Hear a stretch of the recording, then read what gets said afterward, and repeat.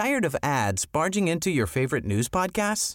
Good news. Ad-free listening is available on Amazon Music for all the music plus top podcasts included with your Prime membership. Stay up to date on everything newsworthy by downloading the Amazon Music app for free or go to amazon.com/news ad free. That's amazon.com/news ad free to catch up on the latest episodes without the ads.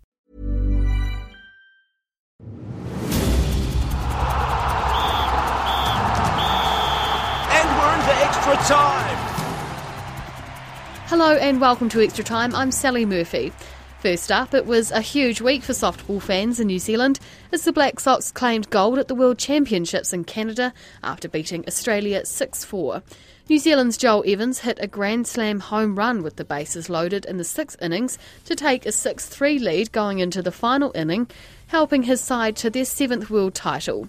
Black Sox coach Mark Sorensen says he had a feeling Evans was capable of something special in the lead-up to his home run. When you look at it, that loaded bases, full count, final of the World Series, I mean, it's stuff of fairy tales. You could just see the emotion on Joel as he was running around the bases. And, you know, he's a real baller and really proud of the way that he hung tough and got a great outcome there. Joel Evans says the feeling of running over home base knowing his side were once again world champions was incredible. It's a dream come true, really. Every kid at home dreams about this sort of stuff and, this is an opportunity that came by and it happened and now I'm just feeling pumped and very proud moment. It wasn't just the one hit, but, all the boys came through and, the end were the winners, which is awesome.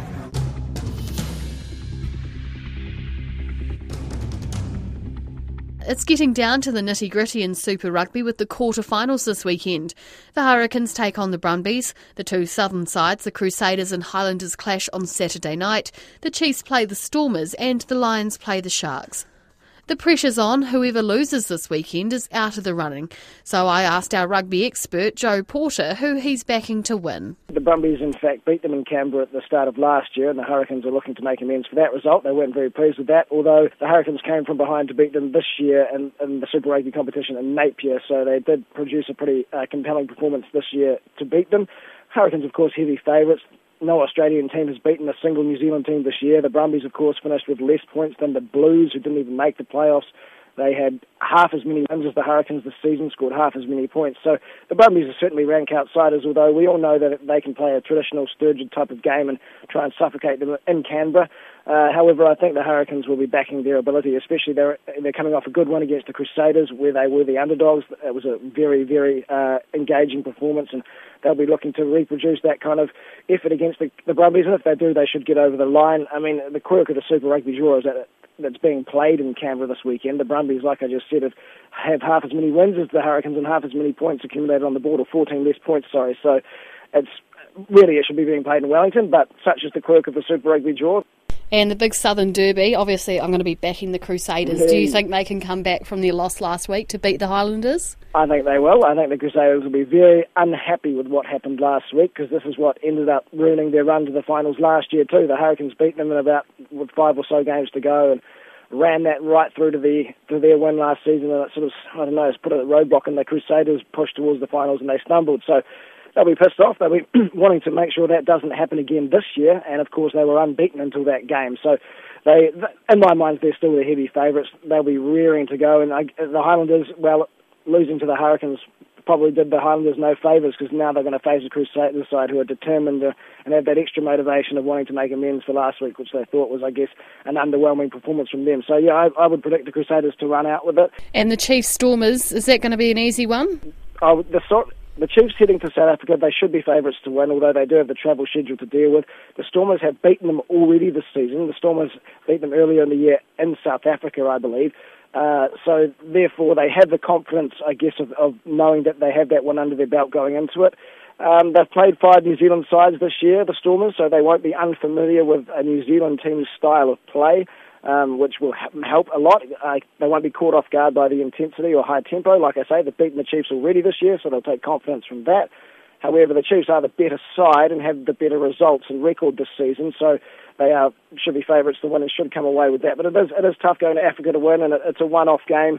The Stormers will be up for it. The Chiefs will get a lot of support from Cape Town, though, because they tend to support New Zealand teams a lot down there. So probably the hardest one to pick of the round, I'd say. And the last quarter, the Lions-Sharks, what are you picking for that?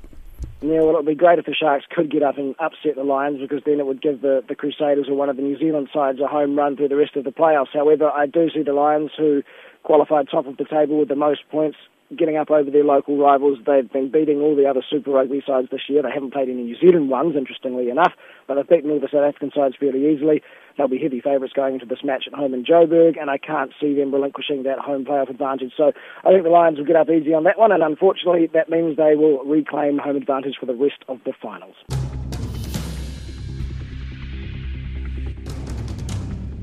New Zealand cyclist George Bennett had to bow out of the Tour de France this week due to illness.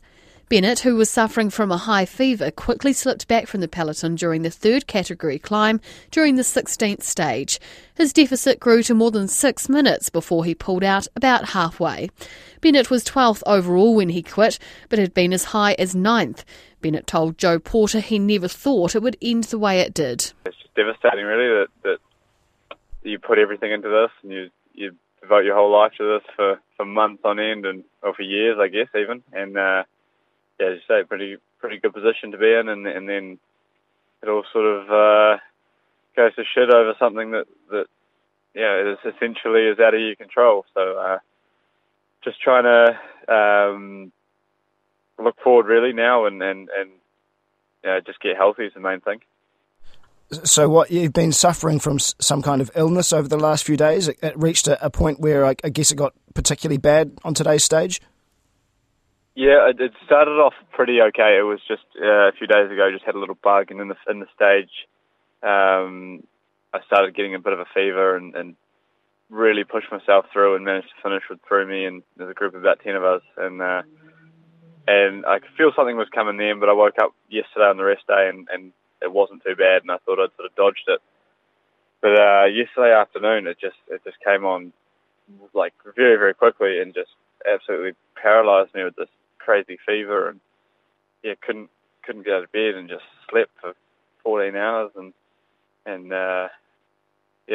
couldn't even eating or anything. It was I don't know what it was, but I woke up this morning and the fever had dropped nearly 3 degrees, which meant I could start, but it was it wasn't gone, unfortunately, and started today, and today just started straight up a big hill, and it was pretty evident early on that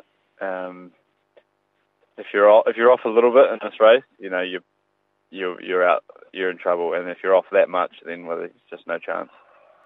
I mean, I suppose it must be incredibly frustrating having performed so well in all the other stages so far that even just having to pull out on one stage because you can't quite do it, that's your whole tour over. It's brutal, isn't it? Yeah, cycling is such a cruel sport. I mean, we've seen a lot of guys go home this race, and I think out of all the guys that have gone home, I've got away the lightest. I've got a bug, and I'll be all right in a week. Whereas, like my teammates in a brace for 8 weeks with a broken back, and there's collarbones and ribs and hips and everything that have been broken this tour. So it's when I look at it that way, I think, okay, I got away lightly, but I never thought I wouldn't make it to Paris. Does it really rankle? Does it frustrate you? I mean, what do you do to get over this mentally? Yeah, I don't know. It's sort of uncharted territory for me, and I'm super disappointed now. But I'm also fearful that the worst is yet to come. You get home and it's quiet, and you sort of see the guys battling it out in the mountains, and you see a few of them cracking, and you think about what could have been. And I think, I don't know. I guess maybe a good strategy is to start getting excited about the next one, and that's all I can do. And I've already been looking at a few stage profiles from the Vuelta, and that's a big one in Spain in a month's time. And I think this is also part of being a cyclist and being a sportsman is learning to deal with this stuff. And if you can't get over it, if you can't deal with it, then you won't be a good sportsman. What do you do now, man? Do you sort of step away from it and try not to watch the rest of the tour? Maybe, like you say, hang out with some of your friends in a nice European summer, your girlfriend, and try and take a sort of step away from it? Or is it too hard? Do you think you'll just be glued to the telly and feeling frustrated? Yeah, I don't know, because on one hand I'm a cycling fan as well, and I'd like to watch good bike racing, but on the other, I think I've tortured myself enough for 2.5 weeks, and don't need to drag myself through another week of thinking about what could have been. But I think it might be best to step away from it. Sometimes that's quite hard in Girona because it's a huge cycling community there. Whereas, say, back in New Zealand, it's very easy to step away from it because you just, out where I live in New Zealand, it's you don't run into a cyclist every few minutes. But I think I just have to, maybe go spend a few days at the coast. But the priority is actually getting healthy, and the way I'm feeling at the moment is I'll be stuck in bed for a good few days at least. George Bennett talking to Joe Porter.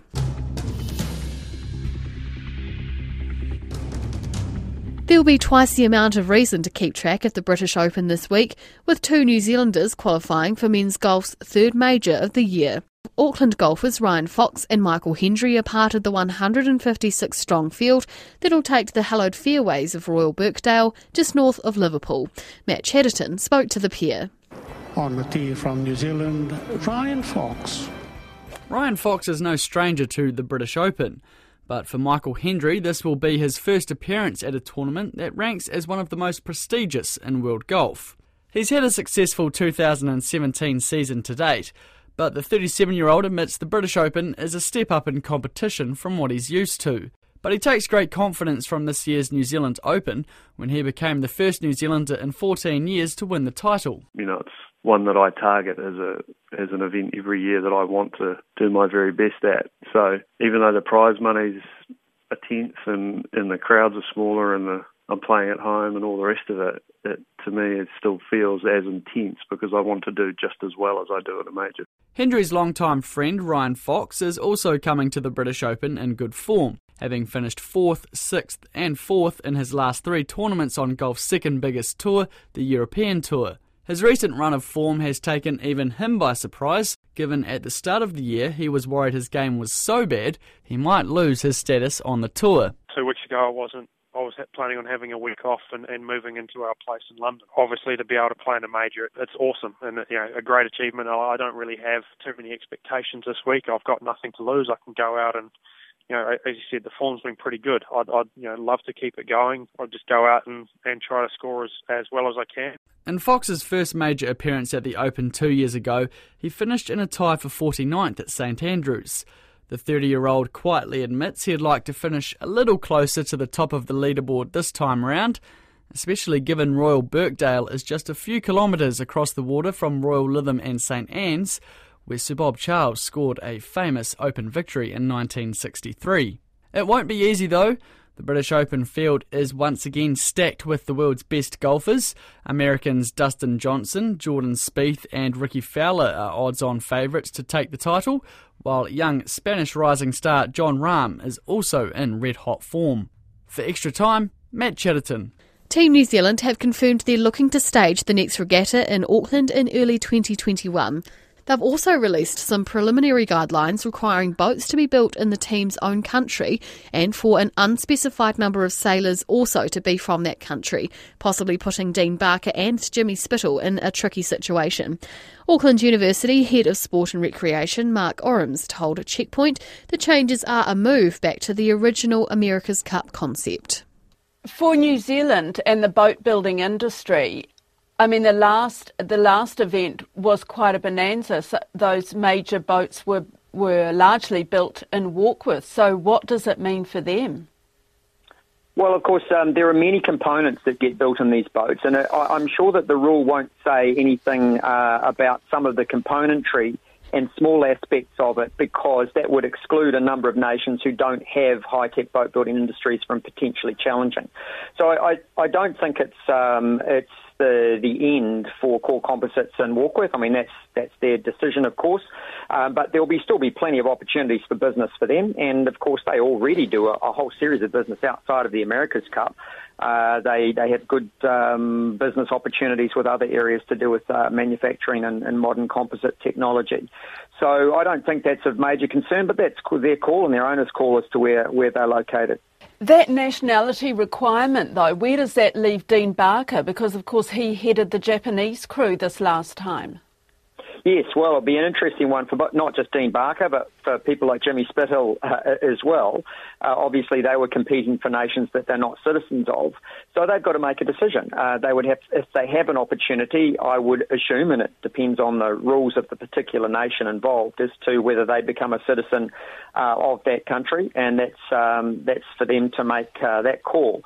But I'm actually in support of this idea. I think that it seems a little bit strange that you have a team with a country name like USA, and there's only one sailor on board from that country. Similarly, a team called Team Japan, where there's only one Japanese citizen on board the yacht. So that's not really what was in mind for the America's Cup, and I think to move back to having the crew, the competing crew, citizens or nationals of the country of the challenging yacht club is a good thing. It could also mean, though, that Team New Zealand loses Glenn Ashby.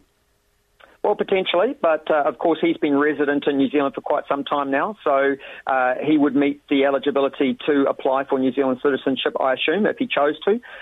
So that's an option available, not just for him, but for others as well. And of course, 4 years away to the next Cup, summer of 2021.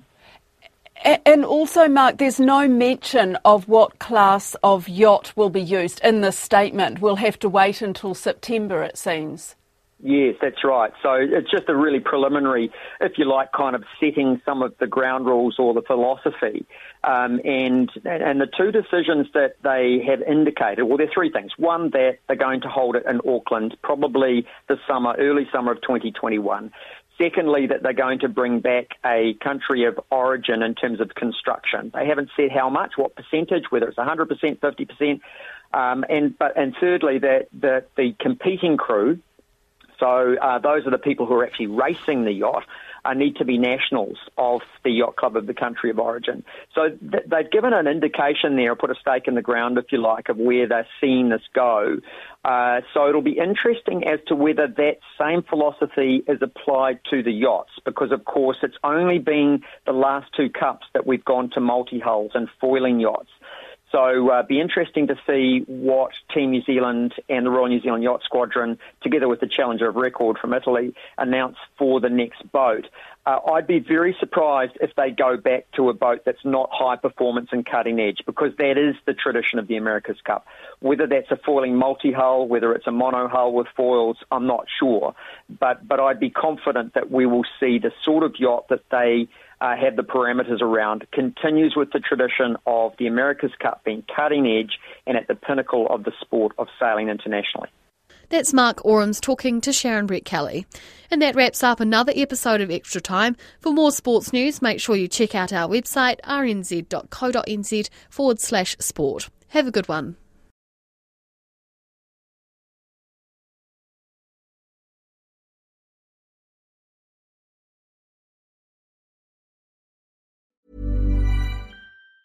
Tired of ads barging into your favorite news podcasts? Good news. Ad-free listening is available on Amazon Music for all the music plus top podcasts included with your Prime membership.